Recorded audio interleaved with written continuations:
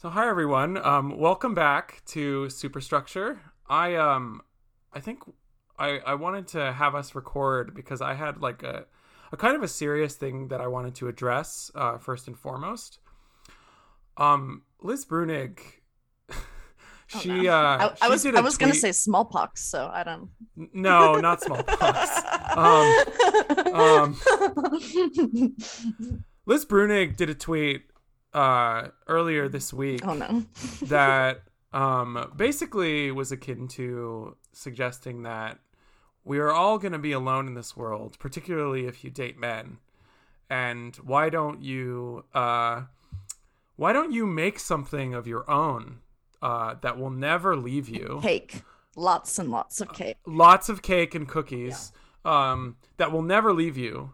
And that will call you mommy. And what I just want to say as a public service Don't make announcement, me do my Liz Burning voice. I think I think I think Sam Adler Bell Oh and no. Liz Brunig should date.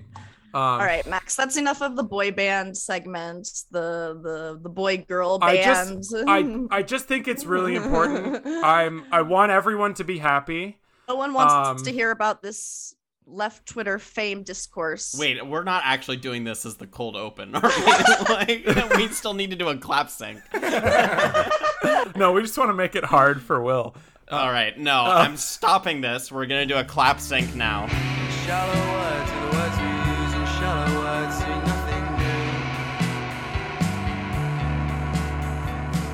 And shallow work is the work we do, and shallow work breeds nothing new.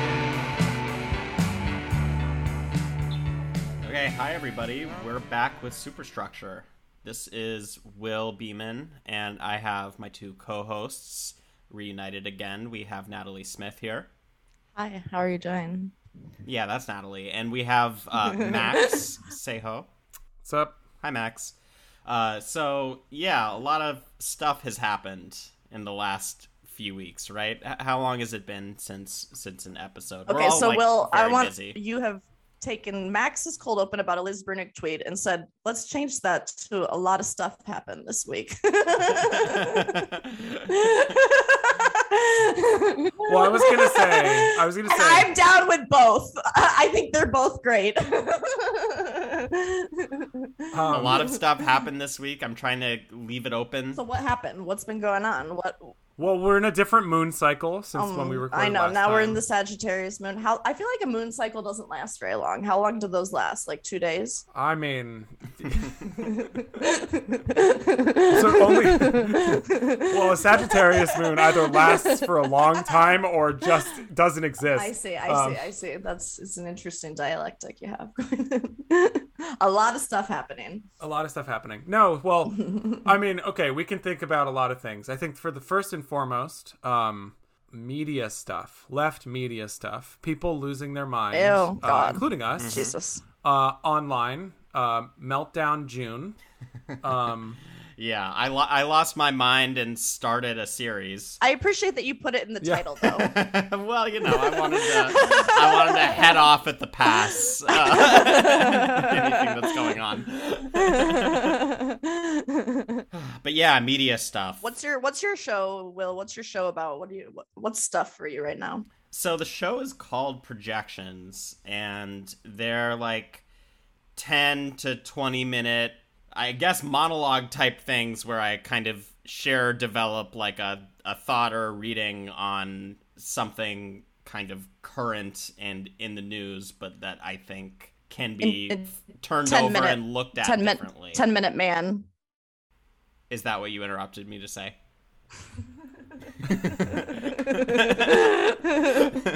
Yes. So yeah, I mean the point of Projections, I guess, is like I'm trying to zero in on right wing or, you know, dirtbag left kinds of readings of, say, the household as, you know, a completely private sphere. You have things that happen in the news that allow those topics to be kind of flipped over and read differently. And it turns out that the household and all this trad stuff also includes the internet, you know, which is what trad stuff is afraid of, right? And so, yeah, anyway, it's been an interesting series. I edit it to death, even though they're only like 10 or 15 minutes, which is why if you listen to that series, it'll be more eloquent than me describing it right now. But I like your editor self. It's an interest. Like, I appreciate that. Like, you can sit with it and just be like, I want to figure it out exactly. yeah, well, I think that editing is like a kind of a profound in-between or liminal space, you know, like it's mediation basically. You know, you're listening to something, or even you have a conversation with somebody and there's all kinds of stuff that's happening off screen, you know, quote unquote, that goes into making that conversation that we don't actually think about. And so editing is kind of an interesting way where that abstraction is kind of brought to life and made really clear and obvious. And I get to sound really smart by really carefully editing myself. But there's been, a lot of media stuff. I mean, you know, I guess maybe first we can talk about... What's the stakes of media for us right now? Like, because I feel like that is a huge annoying question, but it is something that gets thrown at us. Like, you know, like, oh, media. I think there's multiple scales at which that word applies to things that are overlapping and related, but also different. And so media, as in like the news media or left media, has its own set of stakes and dare one say like structures of responsibility that affect certain discourses, that contribute to certain, I guess, trajectories for political movements, whether it's right-wing, left-wing, centrist, or something that cracks open all of those categories in complicated ways. And so what are the stakes of media? I mean, the stakes are sort of always what they've been, in a sense.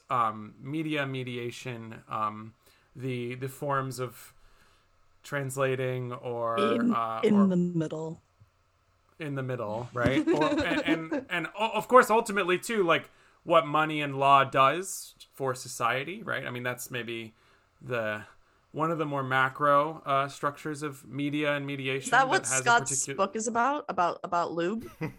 Yes, the lube at a distance. Yeah, well, this middle position is interesting too, right? Because I think that media as storytelling, the meaning of something like, say, the January 6th committee hearing is not necessarily just reducible to the content of that hearing. Like a big part of media is how media lands, right? Like how is it read? And things can be read in different ways because as a society, we are kind of grappling with a lot of kind of difficult and unanswerable questions. And you can grapple with questions too. Like I think sometimes people too feel like, oh, like you're just having an idealist read of media. And it's like, no, like we understand that you can take so many different points of view. You can take a view of like the ecology of reception, of audiences, of networks. Like all of this is, I don't know. I think there's no ability to get outside like editing. Editing is a mode of something you're always doing, right? And so because I think sometimes people's resistance to media, quote unquote, is giving it this thing in itselfness that we're trying to push back on originarily too. It's like, well, we're always in different locations and discourses and power dynamics and interactions, and the storytelling is not something, the disavowal of the stories we're all in is like a violent move that is trying to, because it's saying, well, it doesn't have X stake. It's like, you're trying to narrow down stakes in such specific ways that you're just trying to eliminate like interaction as earnest and accountable at all. I don't know if that made any sense. Yeah, I think that the way that we want to talk about media here as kind of a variously distributed or whatever responsibility for how we're participating in the kind of, you know, whatever collective grappling or wrestling with difficult questions or ideas. Like, this is very much not an idealistic view of media because it can't be perfect, right? Like, it's kind of a double-edged sword because, like, on the one hand, that's scary because that's a very ambiguous responsibility that people have to participate in infrastructures that we can't even fully control what is going to be the meaning of our participation, like what is our impact. But on the other hand, that also means that media and participation is not dead on arrival. Like, you are contesting it. And I think that this violence that Natty is kind of gesturing towards of trying to draw a boundary around media and say media's over there, I'm not part of it because I have no power. The violence of that is that it sort of is an abdication of responsibility. And often, and I mean, we've talked about this with that film Don't Look Up, right? Like, there's something very ironic and self-defeating about a film that is telling you that films don't do anything, right? Or that media doesn't do anything, when in fact what's happening is that, you know, media is shoring up like an obfuscated view of media. I do think it's worth, like, now that we've sort of generally sketched out some of this problematic, talking about some of the examples from the last few weeks and thinking about, like, actually taking up this question of power and thinking about, like, what power people can have, not only through creating forms of media, but sort of creating media as a sort of commentary on media that has more reach than one might assume that they have, right? Mm-hmm. Have the commentaries on the commentaries on the commentaries on Right. the commentaries, which are Discourse. all subsumed under categories of commentaries, which is how I feel good and how we all are always living. And it's all superstructure and meaningless. Like, one of the things that maybe we could talk about first is the stuff that happened at the Washington Post with employee and personnel changes. Like, no Twitter user unilaterally caused. Well, what happened? Will is our full Washington person. You know, Will's got the like full Washington media thing. I have like a little bit of the Washington people, but you got to keep coming back to WAPO and say, is it Jeff Bezos? Is it Catherine Graham? What's going on? Is Liz Brunig and one of her, like, the Pope hates the devil months, you know, like, no, I don't think she writes there anymore, but I think it's worth, before we sorry, I'm just situating WAPO. I no. like WAPO's like an interesting thing. I mean, I don't know. we can back into what happened. I just wanted to just make the general comment that when it comes to, like, what institutions do, there's a way in which we participate in those choices very indirectly, right? And in social media and all the infrastructures that they rely on. For example, my grandpa would angrily call WAPO, like, in his 90s, like, you didn't put the baseball score for this high school, like, angry. Right. That's a kind. You know what? They deserve Exactly. A kind of participation and contestation. Hi, this is Deep Throat. I have a complaint about your baseball coverage. Hi, me again, Deep Throat. What we're saying is that customer service is constitutive of politics. Yeah, totally. Support the unions. Support the journalists. Well, I think there's something actually really interesting there about customer service, because, like, everyone talks about how, like, Karens and blah blah blah may speak to your manager, but there's a reason why firms are fucking terrified of Karens. Like, right? There's a reason why the managers come out and try to, like, you know, quell the issue, because, like, there's some serious, like, white middle class consumer power in the figure of Karen as a participatory economic agent. It's important to, like, not essentialize all of that kind of, like, engagement with remote infrastructures as being a Karen who wants to talk to a manager. No, right? Of course not. That's It very also depends specific. on your politics, though, right? It depends on your politics. Yes. And so I think Max is right that, like, in the valence of my grandfather, that it was being a bitch. Yeah, absolutely. Yeah, but the politics are at core. No, but I think it's important to establish the power. Oh, absolutely. That there is power there, Yeah. right? Like it's when put in those terms, it's obvious that discursive participation in a sphere of mediation does have and contain a sort of a relationship of which power and politics are playing out. And when you put it on the terms of, white middle-class women complaining to like TJ Maxx managers, it becomes obvious, right? It's it becomes more obvious. TJ Maxx is another important superstructural theme. Yes, I mean, they spell my name right, first of all. What I'm getting at is there is a certain way in which that mode of contested participation in, infrastructures or in businesses or in institutions or whatever, like, then the people who are making fun of Karens, then the charge gets thrown at them, like, oh, you're just trying to talk to Karen's manager. Right, but use like a more concrete example, like there was an article in The Intercept recently by Ryan Grimm, high quality friend of the friend of being made fun of on the show, Ryan Grimm. You know what the problem is with NGOs? The employees fucking over the bosses. That's the in a woke way. That's the wait, Natty. He raises a lot of meaningful questions. Unlike Sam Edler-Bell's piece, I actually did read part of this one. Unstoppable. All right. But okay, we can talk about this Intercept piece maybe more later after Washington Post. Sorry for teasing it, but it's the Amtrak Nexus. It's the Sola Express. Yeah, DC to New York. I want to help our readers who haven't been paying attention as much as we are to all of this. But essentially, what happened was, friend of Chapo Trap House, Dave Weigel, a national Max, reporter. do you just want to beat Chapo? Is that your thing? You just want to be? Yes, you just want to beat Chapo. I want to beat Chapo, and I want to be a so fuck gross. up who doesn't achieve anything in my life. That's fucking disgusting. Except for being Chapo. Why are you fucking doing that? But no, I don't really believe that.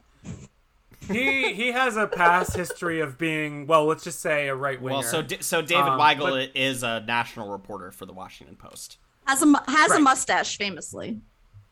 Famously has a mustache. Famously has been fired for multiple reasons at different times. Some of them which were like good reasons to be fired, like you broke a story on right wingers. But so there's a complicated history with him, particularly in college. He was famously a conservative and did a bunch of offensive things. Had a blog that was offensive. But anyway, he retweeted a very misogynistic and ableist joke, to even call it a joke. I would say my blood pressure, like my body, like tensed as you like mentioned the joke. Like it's that violent of a joke that I got tense just mentioning. Yeah. And so he retweeted that. And I don't know if we want to mention the joke or I don't think it's worth. Yeah. It was a sexist mental health joke. Like it was really checking a lot of boxes at once. Yeah. And by the way, I mean, as someone who during has followed Pride Month Twitter during Pride Month, right? To start and as someone Pride who's Month followed talking about queer instability. Yeah. And as someone who's followed him and his Twitter for a long time, like he does like tweets that are, let's just say, ironic. If to be the most charitable that anyone could say. And so then, shortly after that, Felicia Somnes, was another reporter at the Washington Post, screenshotted it and complained about this being workplace culture that, the men who she works with can just do this, right? Yep. Like this is just something that as she phrased it, like I just have to put up with. That has to. So you're saying when she said that, she was basically taking the role of capitalist bosses who want to, who wanted to fire Harvey Weinstein Yeah, I'm sorry, that's right. she was snitching on working class men like David Weigel. Yeah. Yeah. She was Oh. she was snitching on national reporters who have been on Chapo, which I think is like unions have a particular like representational like circle of people who only represent Chapo guests. But yeah, it's there's actually a specific union that is Chapo guests and stand-up comedians. Well, and look, and the you could in theory be right, like a stand-up comedian or a former Chapo guest who had solidarity and stood with like the diversity of all the actual realities of these movements. Instead, it's like, look, I know cop unions aren't great, but they sure do have solidarity. It's like, what the fuck are you what the fuck are you talking about? Yeah, like, so that was a response to the initial suspension of David Weigel. Immediately, this becomes like before Felicia Sonmez gets fired. In that like few days long period, this is like cause célèbre for essentially for like the dirtbag left or class reductionist left, or it becomes this thing where everybody closes ranks around David Weigel. Like the purpose of unions is to prevent employees from being fired for any reason.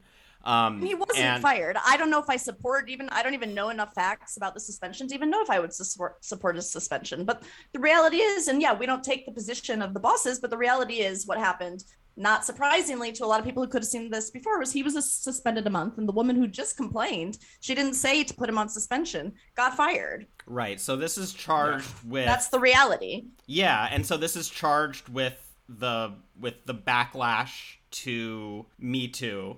And as soon as Felicia Sonmez gets fired, suddenly, there's a category error here with, who is the worker, who is the boss, who is talking to a manager, who's not. Because really what's happening is, it's not that the higher ups at Washington Post, were initially very offended by sexism and then had a completely changed their mind and became offended on David Weigel's behalf. Like, no, this isn't just tyrannical bosses making things up off the top of their heads, right? They're being influenced by a developing and contested discourse about feminism and the role of the media. And to be clear, they're siding with Reaction, right? Like the media, well, because with the Amber Heard Johnny Depp trial. Also. Yeah, right. Yeah, right. They're both members of the union, like, so it's just like, right.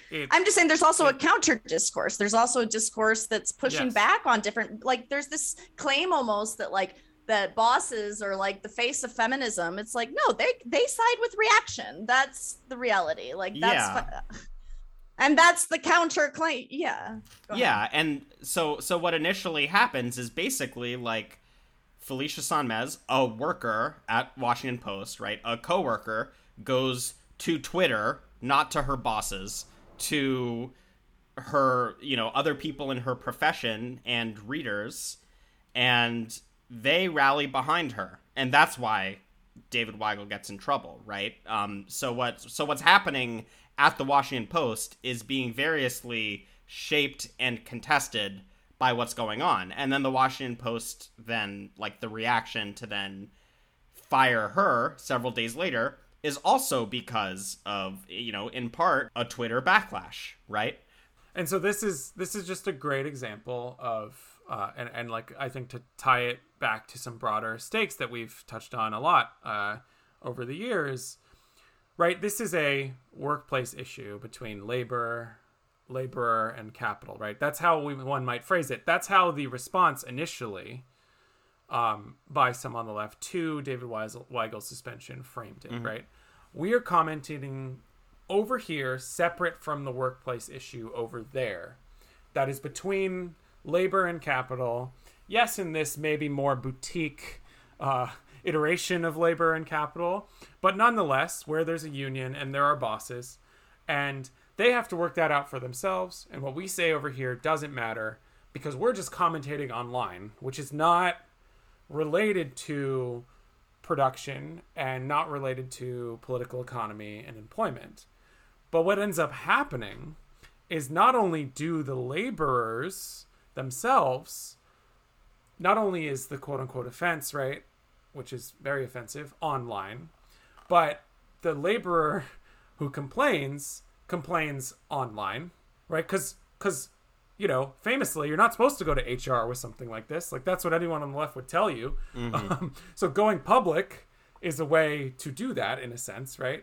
And then all of the reaction, counter-reaction structure plays out online, which ends up influencing the way people at the Washington Post, with agency over this particular labor capital relationship, use their mind, interpret and metabolize what has happened, to then make a decision to side with the reaction to Me Too, in a sense, and fire Felicia Somnes, right? That's it's important to spell out that narrative and how it destabilizes reductive narratives of political economy as just one example. And we're going to touch on multiple, I think, in this episode. And that's another way of answering why media is important. It's not just because it is over there and important, but because everyone making decisions at any place in time in society is coming to terms with what is happening in their world through media.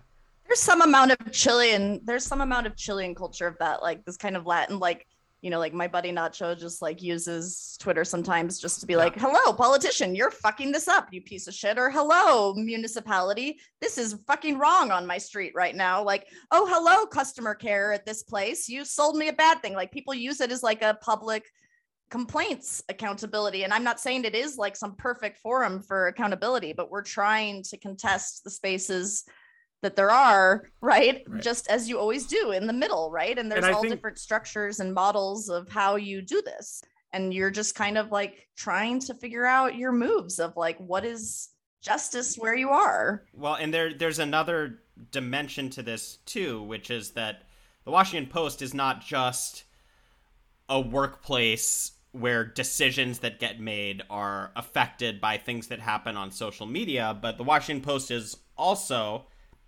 constitutive of social media and, you know, of what's on the timeline.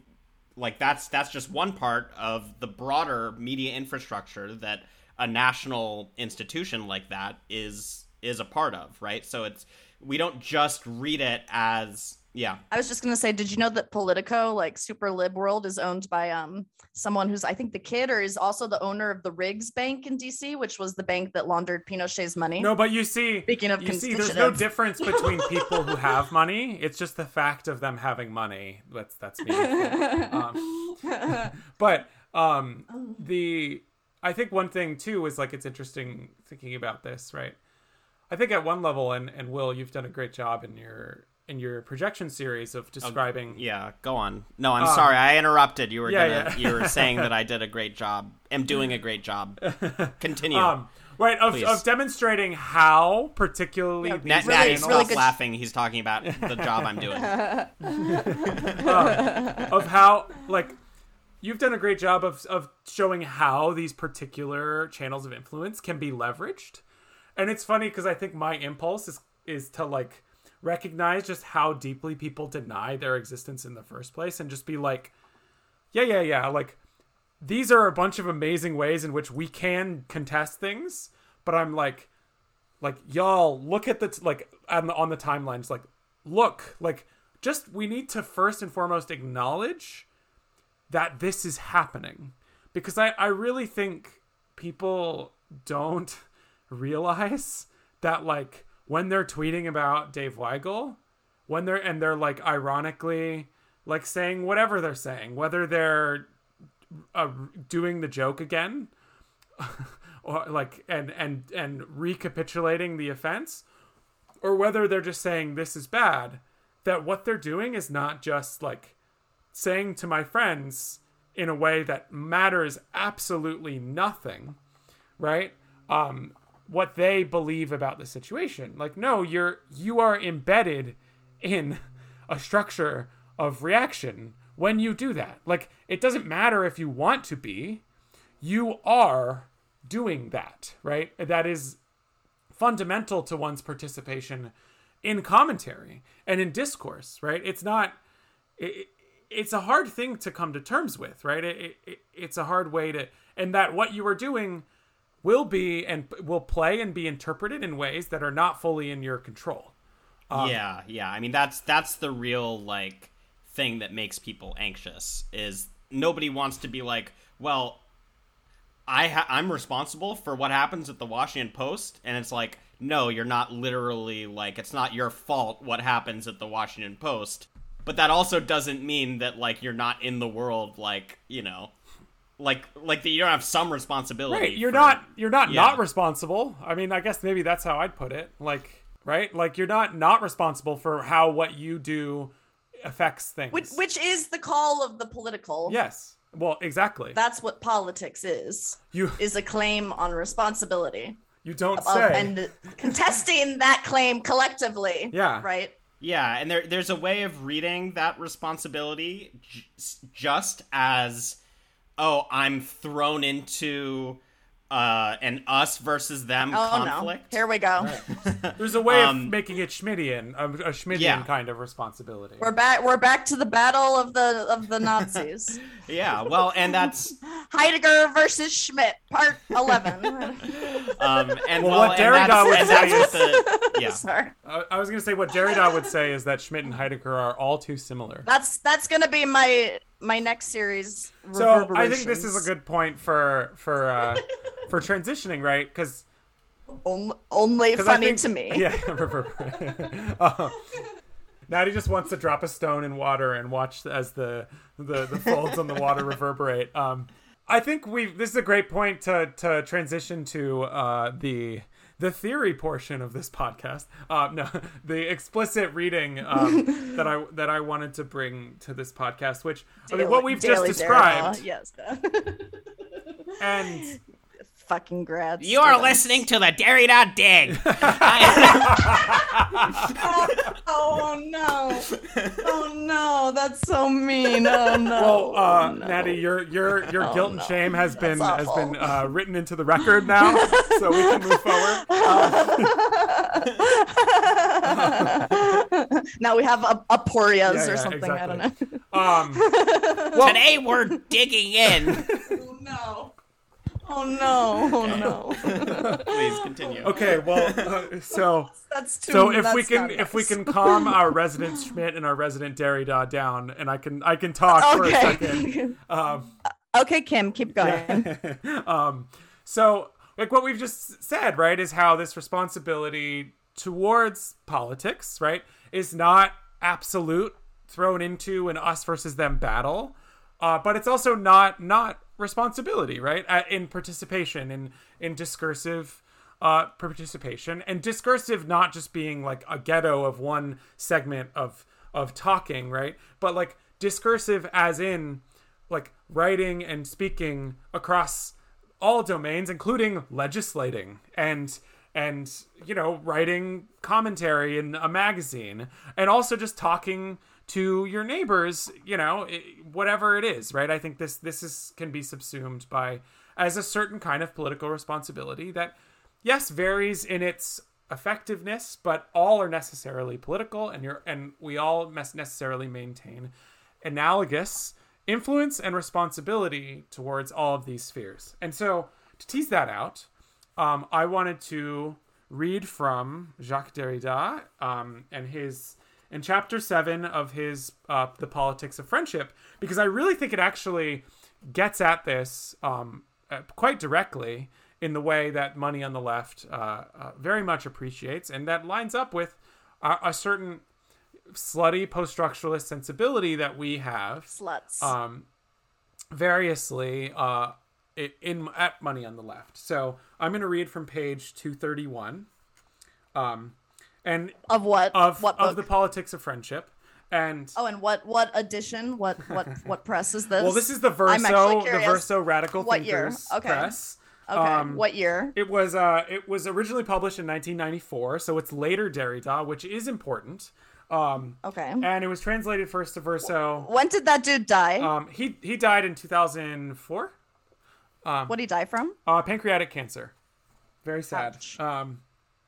Did he have writings during his Yes. final days? Yes, he did, and I have them. Well, one of the fun, I'm sure you one do. One of the fun things about Derrida. Yeah, I was like, I heard pancreatic cancer, and I was like, all right, how's Natty gonna turn Yeah. this into a joke? Yeah. Oh Lord. Well, one of the fun things about Derrida, I'm reading also multiple biographies at the moment about him, but he famously, when he got sick, only started writing more. And so Right. he Well, what else are you gonna do? You have to get all the shit out. exactly. So what he says, and I quote, is he wanted to create a total diary. Oh Jesus. So that's a little ambitious. well, right. So I get to read his total diary, but Right. I bet. Yeah. and so you're gonna have to forgive his meandering prose, which I find very pretty, but yeah. So it's not going to be straightforward necessarily, but we'll get there. So I don't think Superstructure fans by now should like the straightforward if I'm on the episode. So we're talking about responsibility. And I quote, this is where I start muting mics. Even before the question of responsibility was posed, the question of speaking in one's own name, counterciting such as such an affirmation, right? So this is still the question of responsibility for him. We are caught up, one and another, in a sort of heteronomic and dissymmetrical curving of social space.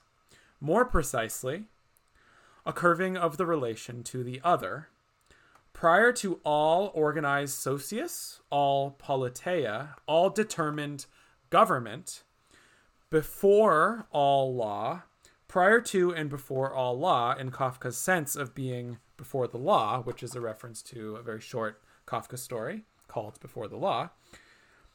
Let's get this right. Prior to all determined law, qua natural law or positive law, but not prior to law in general. For the heteronomic and dissymmetrical curving of a law of originary sociability is also a law, perhaps the very essence of law. What is unfolding itself at this instant, and we are finding it a somewhat disturbing experience, this is this anxiety we're talking about, is perhaps only the silent deployment of that strange violence that has always insinuated itself into the origin of the most innocuous experiences of friendship or justice. We have begun to respond. We are already caught up. We are caught out in a certain responsibility. And the most ineluctable responsibility, as if it were possible to think a responsibility without freedom. We are invested with an undeniable responsibility at the moment we begin to signify something. And I think it's important to say, like, what he's describing. That was beautiful. It is beautiful. That's like everything I feel. I know, right? Good. And Good. Thank you. thank you, Jacques. Thank you, Derrida. Yeah. Yeah, well, I love that word curve. Yeah. Also, right? Because like I think that that's not a joke. I'm like,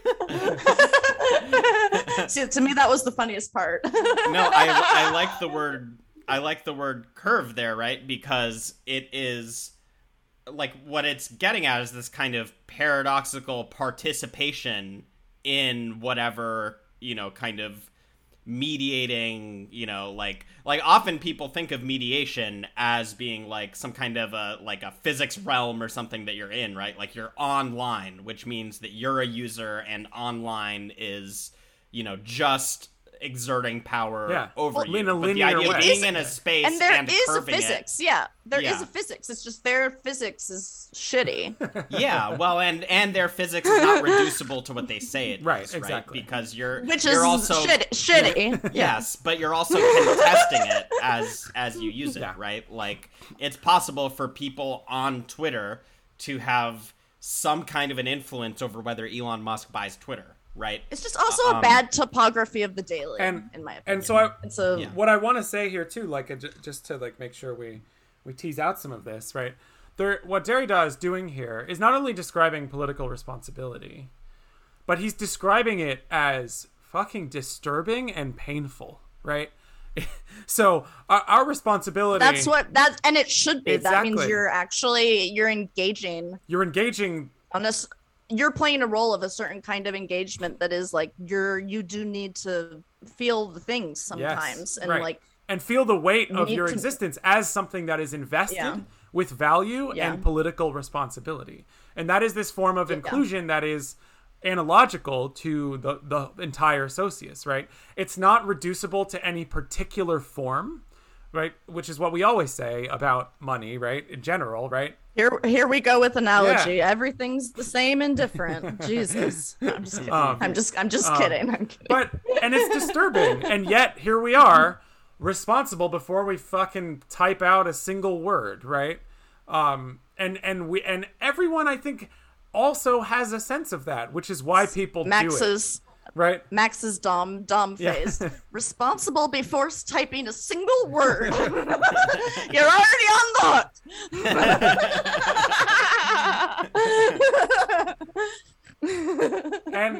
and so it's meaningful what we say, right? It's and then like there's this way in which we can tease out the particular examples like we have, and there's more to say about that too, but it is just like fundamentally meaningful what we say as people who can say things, right?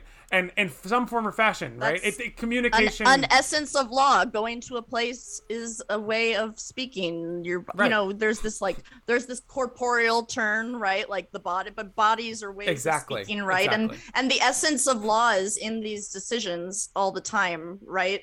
And you're caught up and caught out, and and naming one's own name is not an originary essence, nor is there this essence of positivist law, nor like an eternal essential law. It's about the having to move constantly and make small little adjustments and constantly question yourself in a way that has integrity and is looking for other people's thriving to have integrity at the best scale of what justice is. What this reminds me of is you both mutual aid episode, right? The heteronomic, right? The literal right? This sense of I want you to talk about the friendship value for you, and I know that you're kind of reading this with us in terms of like Enneagram and Derrida and Schmidt and me and Will and stuff, and you're just Baudrillard like making mirrors, you know.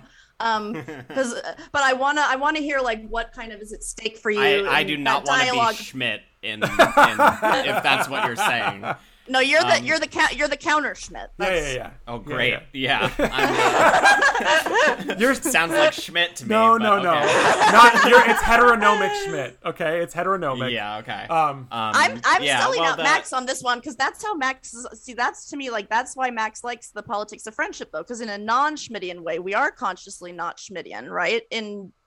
But you are adding something better. Yeah. Well, us and them is caught up in language in the first place. That's not reducible to us and them because it precedes right. it. And Schmidt doesn't. I mean, quite literally, he doesn't allow for anything that's before us and them except for a Hobbesian state of nature. On his own terms, he explicitly suggests that.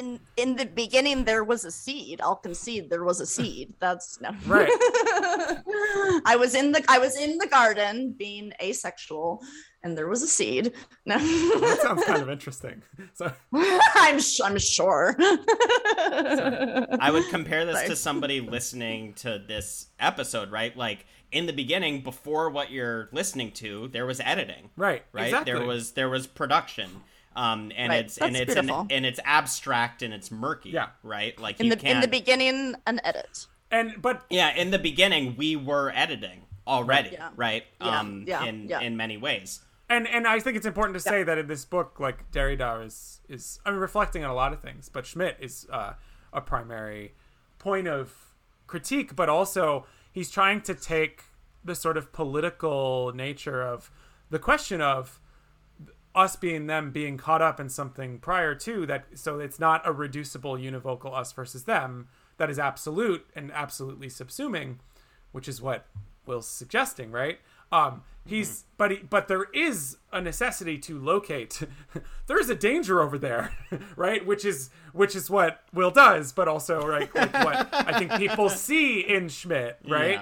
in a sense, right? And so I think my point, there's a veil. Yeah. Well, in Derrida too, you see some. Yeah. right? There's questions that are at issue that are really politically serious and shared in certain ways. So, and six in the Enneagram holds in tandem this identification of friends and enemies as something that is in flux, right? Yes. Like the point is that enemy or whatever like is polysemic, and you can reread it differently as friend, and you know, and remove yourself and defer that antagonism. Exactly. You know, like. And Max, what does Derrida say about Schmidt? I'm curious. And what is the word friendship doing there in terms of Derrida's question? So, and in terms of our questions. So, I mean, what Derrida is saying in a complicated way is that Schmidt predicates his analysis of political on the decision of who the enemy is, and it's contracted in time. So Derrida's whole thing is a critique of the now as a moment. And he originally gets through this through a critique of Husserl, but he's also Husserl's boring. Yeah, I mean, Husserl is kind of boring, but the point is that Schmidt's very, let's just say, uninformed, just absolute moment of decision of who the enemy is, which then every aspect of life is dependent on, is fucking dangerous for all the fashy reasons that because the core desire there is to find true friends. Right. Exactly. The core desire is to find friendship, right? And to find a kind of solidarity Right. that is true joy and justice. Right. And Derrida recognizes that. And effective. Right. It's a strategy of gathering, right? Yeah, well, and solidarity that's not subsumption into a common identity. Right. That then is defined by a new other. Right? Exactly. And so, I mean, Schmidt is a complicated figure because leftists find his absolute enemy shoring up of the anxiousness of solidarity, right? Like, oh, well, if we have capital, then we don't have to actually think about what labor means, right? Like, this is an impulse that people on the left have. And Derrida wants to we don't need to think about sexism between two coworkers because they share a common enemy, which is right? the bosses, exactly, right? So this is the Schmittian impulse. It's this black-white, it doesn't let you see the topography well enough. And so what I want to say, too, here, I think ultimately, is that not only is this structure of politics the one that's already going on, right? We're already all doing this. Everyone's already all doing this, participating politically in this discourse of either trying to absolutely fixate on an enemy or trying to hold in perspective the possibility of thinking this person as a potential danger that I am going to want to make sure that I have the capacity to have solidarity to defend people who are vulnerable against, at the same time as holding open a non-absolution as it comes to thinking about solidarity as common denominator. Because what Derrida is saying is the moment you're thinking common denominator, the person who's standing next to you will turn on you. It could possibly turn on you at any moment in time, because they're not turning on you for what you're doing. They're turning on you for what you represent for them as a political problem that needs to be shored up.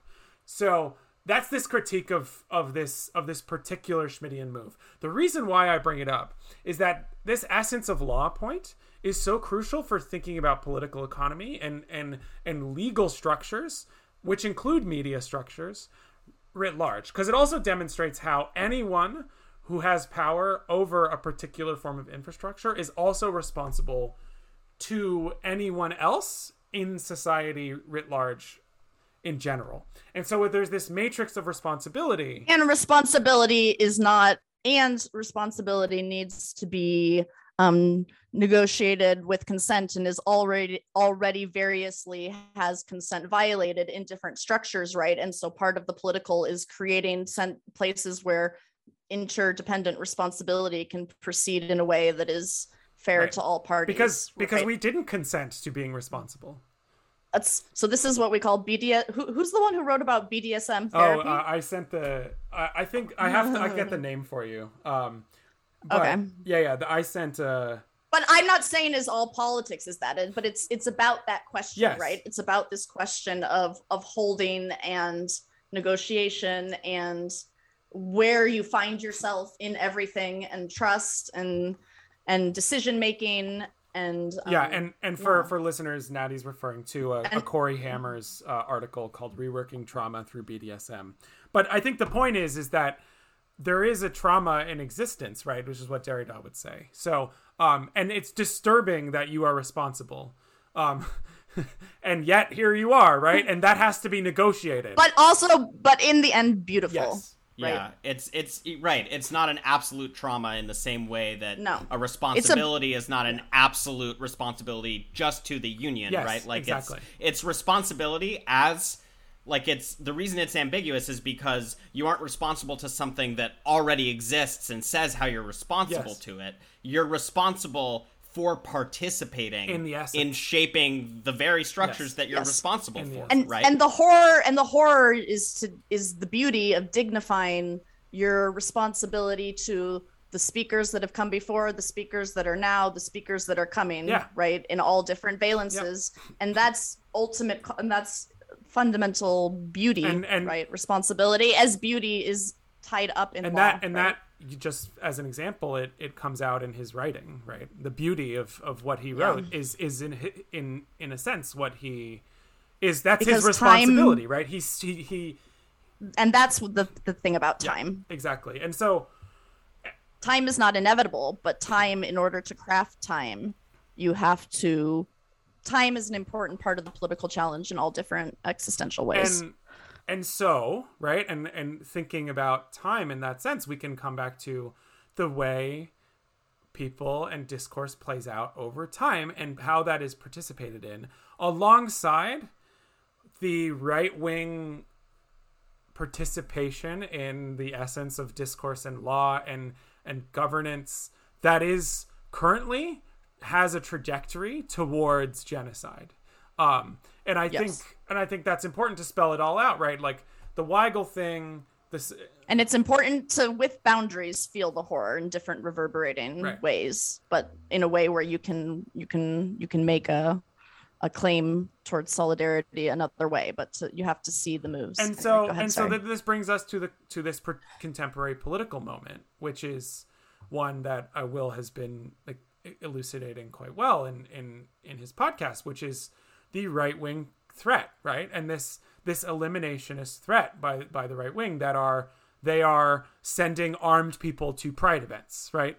Like this is happening, right? There are disruptions. There is the Libs of TikTok account, which I think Will, like you probably know more about this than either of us. It might be worth like thinking about this context of responsibility, discursive responsibility, alongside governing responsibility, like anyone in governance or anyone with power, alongside this question of this Libs of TikTok account. Yeah, I mean, I think that the Libs of TikTok story is going to be an interesting one to kind of ask some of the same sort of questions and like deconstruct in the same way that we were just now with the Washington Post, the Dave Weigel thing. This is also a Washington Post adjacent story. So I guess I should start. Libs of TikTok is like this massive Twitter account that exists to take out of context clips from LGBT TikTok users and imply or suggest that they're, sexual deviants or pedophiles or, like it very much is playing into the groomer thing that anytime that children are aware of the existence of LGBT people, they're being groomed into the LGBT lifestyle. This whole thing that has, as Max said, has resulted in, neo-Nazis attacking pride events, attacking drag queen story hours, where drag queens read children's books to kids, like literally just children's books. Teachers have been fired. Yeah, not only has Libs of TikTok been playing into this, but it's been very essential to the way that this groomer discourse thing has taken shape. And can I add something here too? Also, it is incredibly integrated with the right wing to the point where like Libs of TikTok has like investors. Like there's critical infrastructure support for this political project that Will is this right-wing political project that Will is describing. Yeah, and that's and a lot of this has been reported on over the last like month and a half by Washington Post reporter Taylor Lorenz, who first wrote, kind of a big expose about Libs of TikTok that, made it a big controversy as it should be, right? And reported on this kind of, basically right-wing propaganda infrastructure where this Libs of TikTok account feeds directly into all of these right-wing media stakeholders, and these things get retweeted by every conservative pundit.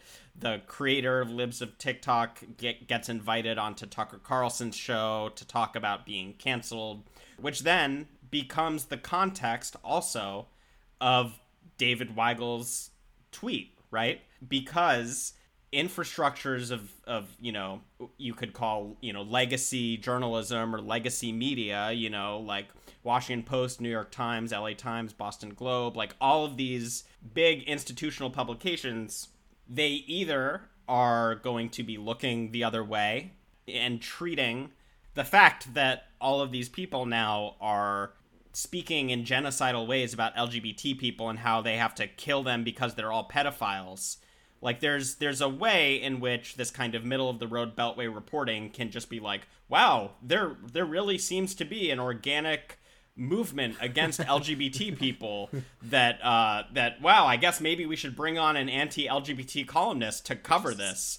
Like there's. Did you see at a school in Seattle, a university, like some president or something said something anti-LGBT, and the students at their graduation were like handing out rainbow flags. That's great. To the guy. Yeah. When he would shake their hands. Yeah.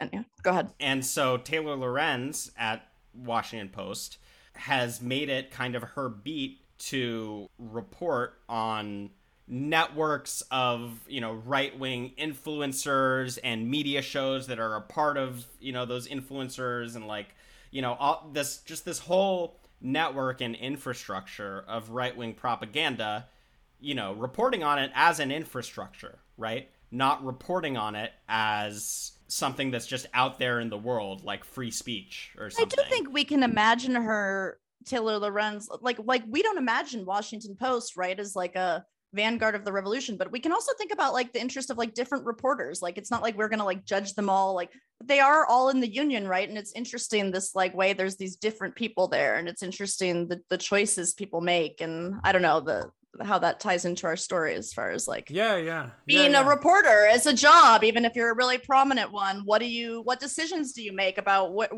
role you play, right? And like being a person, and to the extent you can, right? Being a person who like you never know, like who's to say, right? Like one reporter might be LGBT, one reporter might have a brother that's right, but right, these are not.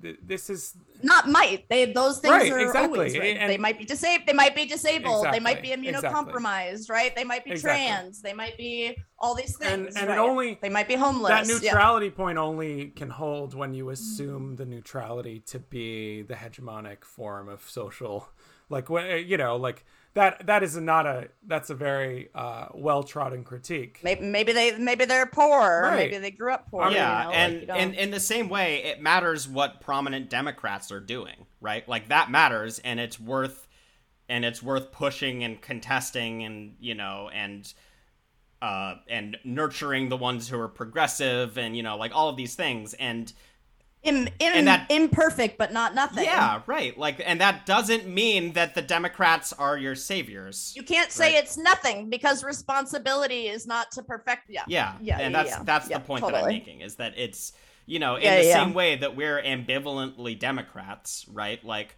we're also ambivalently a public that is served by the Washington Post as infrastructure. Anarchists. Right. And ambivalently anarchist. Exactly. Yeah. All these labels, right? Anarchist surrealist Democrats, which I think is Varn's biggest nightmare. No, I'm just kidding.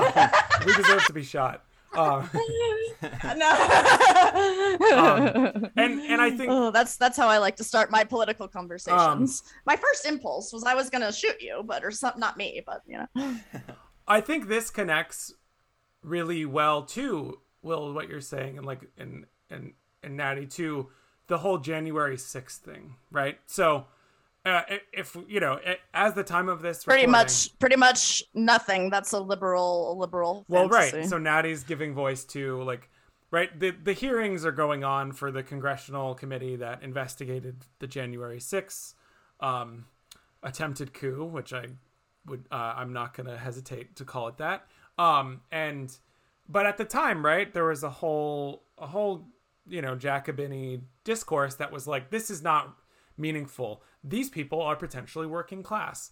There's nothing there. There's no danger, right? But it seems obvious when you actually look at what happened that this was an organized right-wing coup attempt that was influenced and directed from not only Trump's White House, but many different scales of right-wing infrastructure, like all the way down, right? Yeah, and that today would include libs of TikTok and Exactly. the anti-grooming stuff. Exactly, right? exactly. And local media local MMT resourcing. You know, Jane Ball, MMT comrade, has talked about like MMT not just is about how do you pay for it, but that crucial question of how do you resource it. And so when people say there's not local possibilities, there are, just as there was recently a Money on the Left episode with Mike Lewis and in Austin, Texas, and Andres Bernal, I know, is working on stuff about local MMT. But the resourcing, what hospitals do you build? What media institutions do you have? What friendships do you have? What relationships are you building?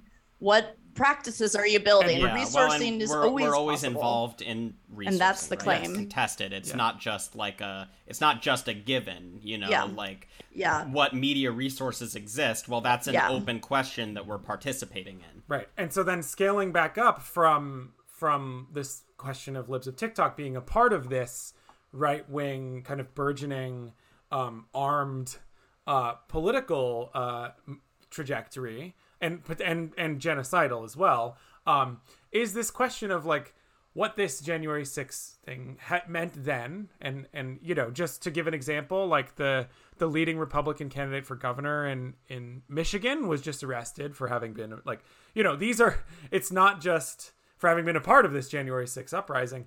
It's not just like, and there's some people over there who got mad, right? Like, no, this is an integral moment. Whether it's a trauma, whatever it is, it's an integral kind of figuration in the recent right-wing mythos about itself and its victimhood in America at the hands of liberals, right?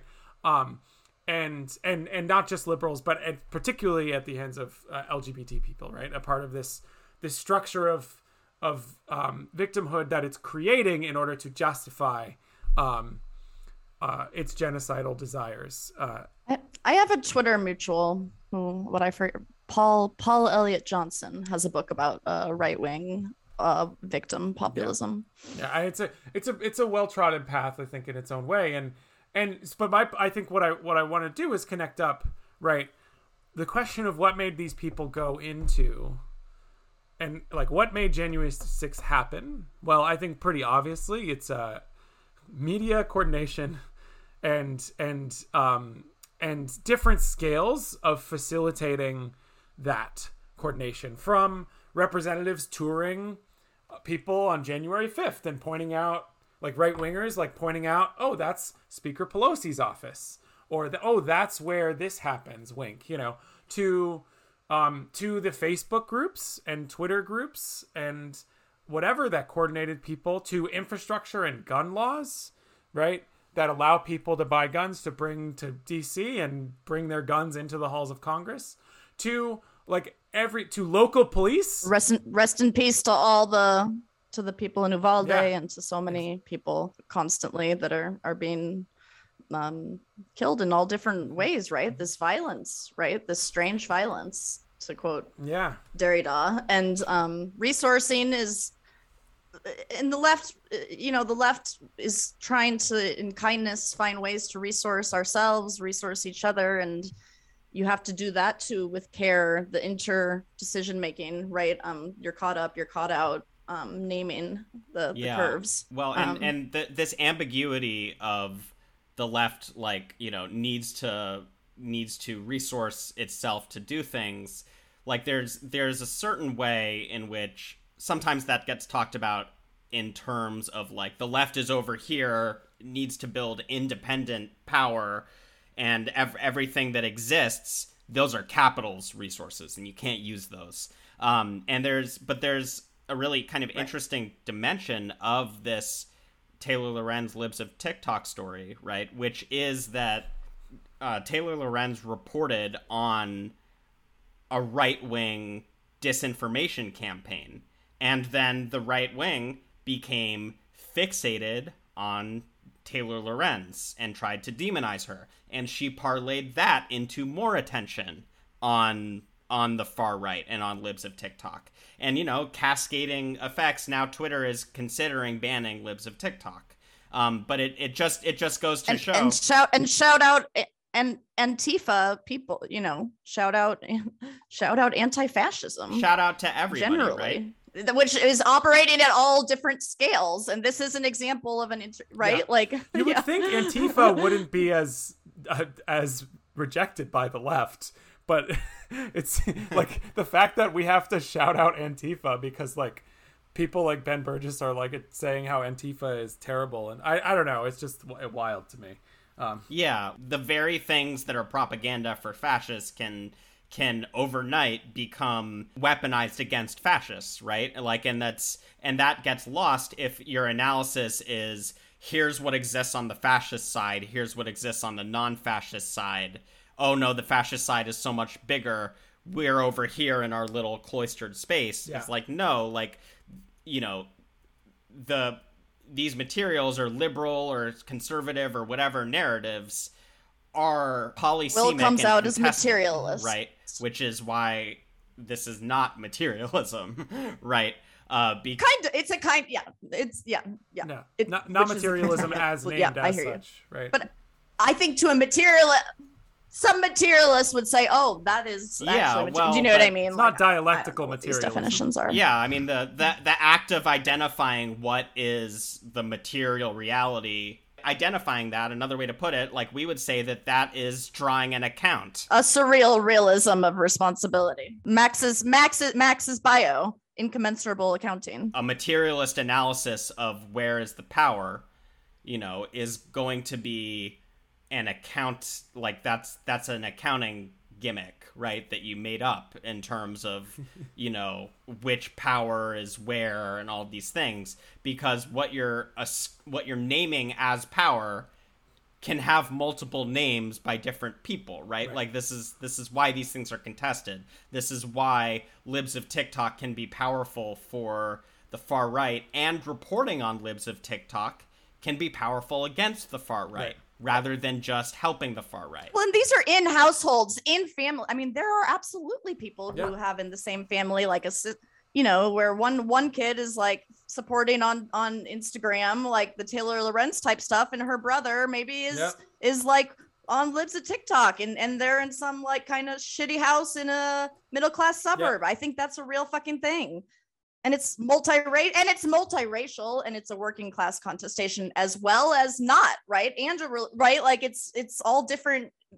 It's just like so flattening not to like live with these complexities is the left analysis. And I think because you're ceding space to the right, because the right is gonna do every fucking avenue. And this is what I think I want to like bring it to maybe as we're closing, is right, like the dirtbag left, or elements of the Bernie left, or the Jacobin left, right?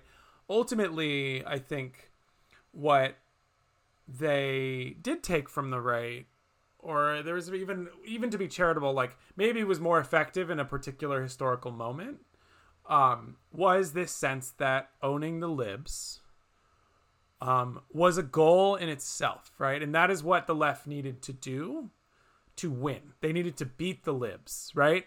And fuck a lot of libs, but what people mean by Exactly. libs, I mean, Well, but right. I mean, libs. it's dismissing. Yeah, I the whole Right. So definition thing doesn't make Right. sense. But So, yeah, go ahead. Exactly. Not only does the whole definition thing doesn't make sense, but even if we take it at its word as a definition, right? It's a misidentification of the ultimate danger, right? Because I think if your ultimate worry as a politics is that libs will defang the left, Which is a valid worry. it's a valid worry, but if it's the But only libs don't really call. Yeah, I Right. don't know if libs call out fascism fully, though. I don't know if the left calls out fascism. Let me finish. fully. Let me finish. Right? Yeah. Let me finish. Right. So of course libs. Yeah. Yeah. Let me finish. Continue. If that is your Yeah. sole goal, what you won't be spending time doing is fighting fascism. Which is not to say that libs are good. And libs do not fight the police, right? Libs are Right. pro-police. Exactly. Like which is, Biden. But again, wait. I want to say, Right, like, okay. which is not to say, right, that libs are good, right? Because libs do shitty things, like support Right. the police, which then end up supporting fascism. But, unless I think one of the prime ethical principles is rejecting fascism, right? I think you will always end up accidentally triangulating against libs with fascists, right? Because either you're in denial about the threat of fascism, which happened after January 6th, right? Everyone's like, no, this is not real. This is not happening. I think this is where I think we have to identify superstructure and Money on the Left is a popular front of collectivity.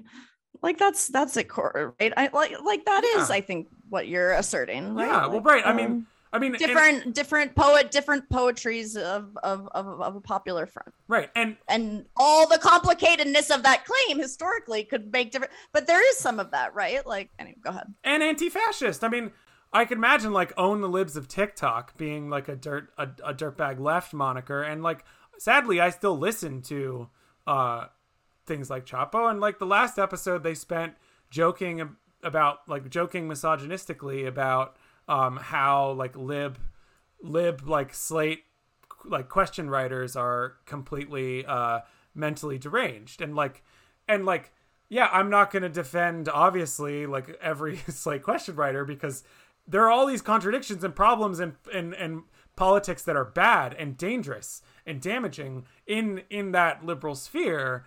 But at the same time, if the left is just going to spend its time being misogynistic and ableist attacking libs, like meanwhile there's this entire threat and of that is ongoing and is using genocidal rhetoric to target LGBT people that might not even identify as leftists, right?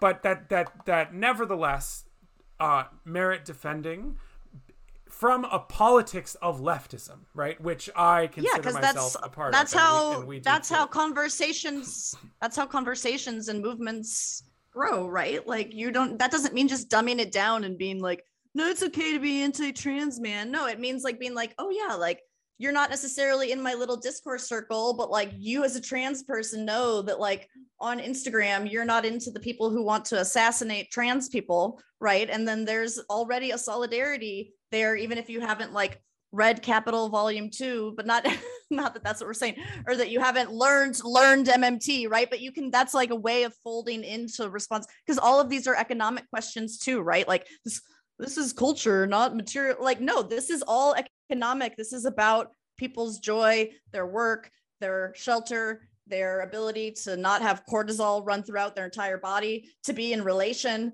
right? Like it's about all these things. I think part of this Production, too is yeah. that left and liberal, right? Like these words are descriptive. It's not the liberals and the left. Right. Like that I think is, well, most people are constantly, very few people, some people are fully, I mean, nobody's all developed one ideological thing, libs, you know? and some, Yeah, I mean, and many people are longtime lefties, but most people, that's why I have that's my populist kind of impulse of like people, but not in a condescending way, right? Where you're like, be offensive. No, like a populism of like the fluidity of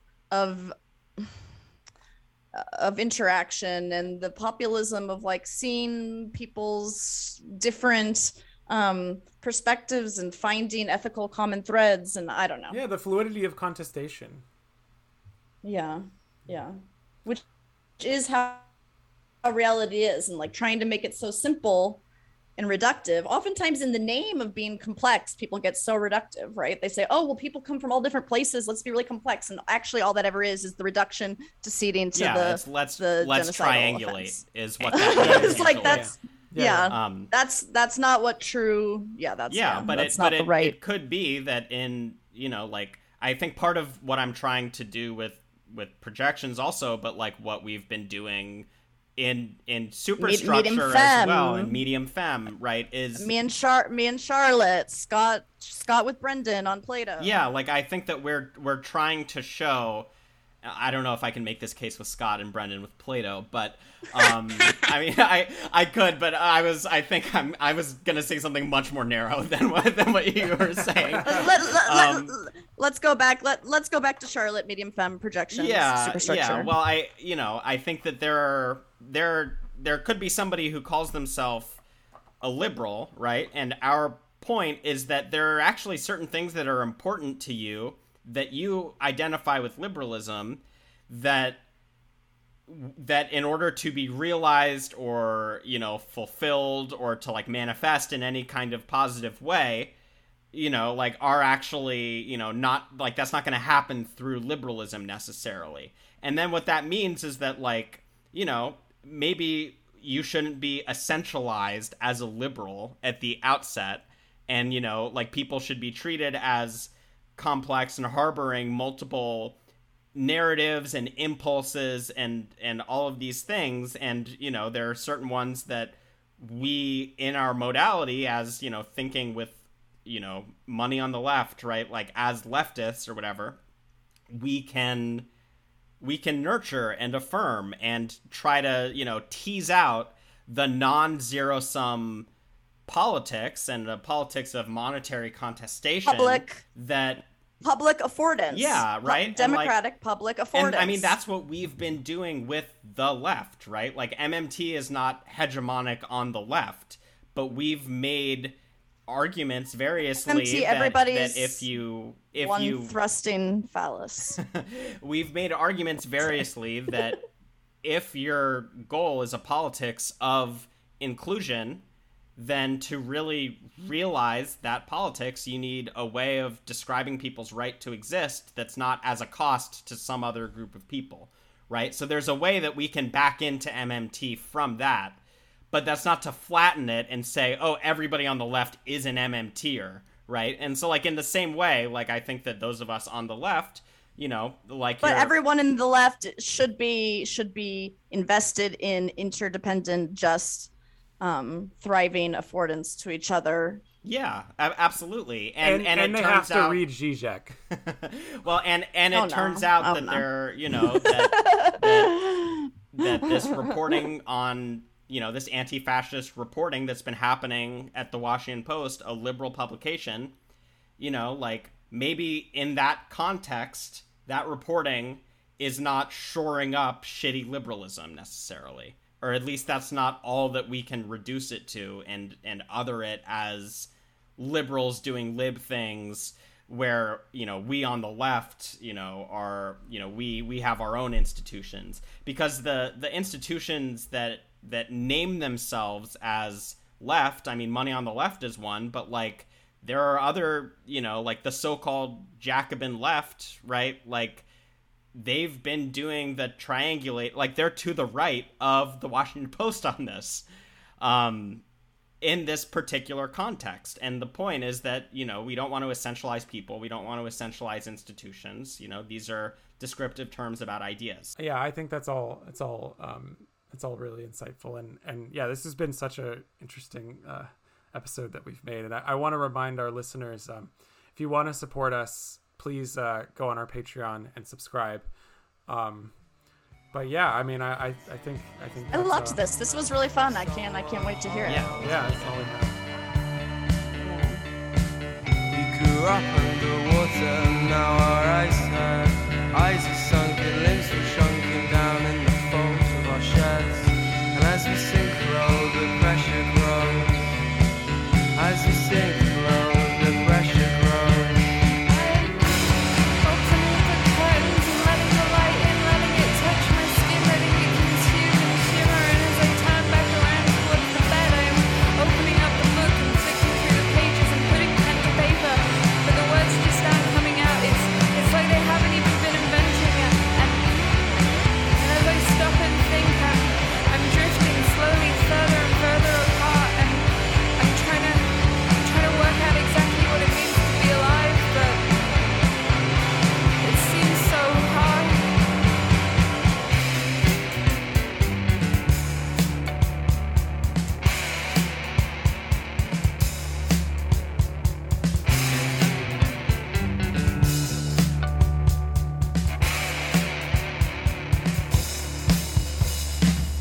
Only wax squeeze the silence between all this, so no mouths can run.